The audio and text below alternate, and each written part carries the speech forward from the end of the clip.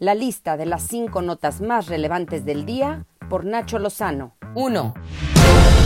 México ya alcanzó un nuevo récord de muertes por la COVID-19. En 24 horas, las autoridades de salud reportaron 1,314 fallecimientos. En total, 135,682 decesos son los que el gobierno federal ha oficializado. Además, se registraron 14,395 contagios, llegando a 1,556,028 casos acumulados. En la mañanera, el presidente Andrés Manuel López Obrador habló sobre la distribución de vacunas en todo el país. Fue un operativo muy eficaz de parte de las Fuerzas Armadas, una labor conjunta de la Secretaría de Salud, de la Secretaría de Marina y de la Secretaría de la Defensa. Prácticamente en todo el territorio nacional han llegado las vacunas.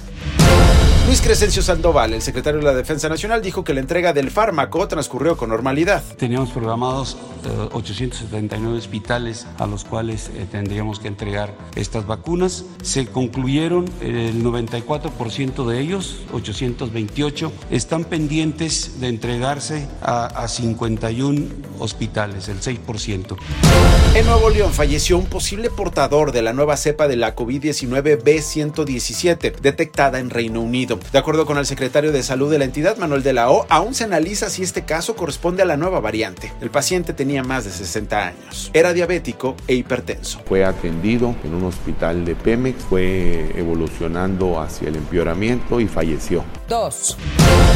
Genaro García Luna, el superpoderoso secretario de Seguridad Pública en el sexenio de Felipe Calderón y que hoy está en Chirona, en los Estados Unidos de América, podría estar ligado a la celebración de contratos para la privatización de reclusorios. Esta es la explicación que dio López Obrador. Hay una denuncia presentada en la Fiscalía General que tiene que ver con la situación del señor García Luna. He dado instrucciones al consejero jurídico para que se actúe en dos vertientes, que se hable con los proveedores de estos servicios para que se llegue a un acuerdo. 3.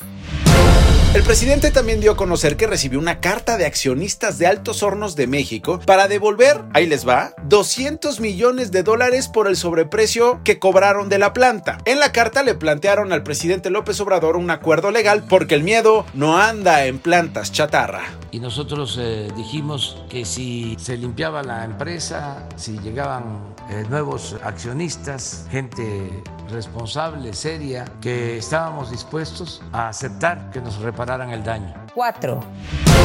El Instituto Nacional de la Transparencia del gobierno que accede y da la información de protección de datos personales, como lo describió en su momento Enrique Peña Nieto, INAI, alertó sobre las nuevas políticas de privacidad de WhatsApp que entraron en vigor el pasado 4 de enero. De acuerdo con el INAI, al aceptar los términos, los usuarios permitirán a Facebook, aunque no tengan cuenta, y a terceros, compartir información personal como números telefónicos, mensajes e incluso transacciones. 5.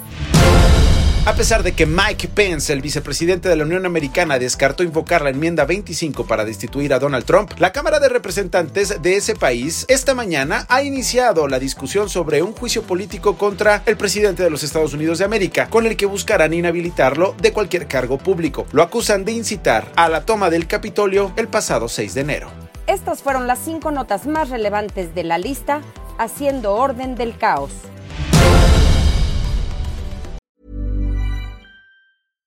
How would you like to look 5 years younger? In a clinical study, people that had volume added with Juvederm Voluma XC in the cheeks perceived themselves as looking 5 years younger at 6 months after treatment. Look younger, feel like you. Add volume for lift and contour in the cheeks with Juvederm Voluma XC. Reverse signs of aging by adding volume to smooth laugh lines with Juvederm Volure XC. For important safety information and to find a licensed specialist, visit Juvederm.com. That's JUVEDERM.com. Not for people with severe allergic reactions, allergies to lidocaine, or the proteins used in Juvederm. Common side effects include injection site redness, swelling, pain, tenderness, firmness, lumps, bumps, bruising, discoloration, or itching. There's a risk of unintentional injection into a blood vessel, which can cause vision abnormalities, blindness, stroke, temporary scabs, or scarring. Talk to a licensed specialist to find out if it's right for you.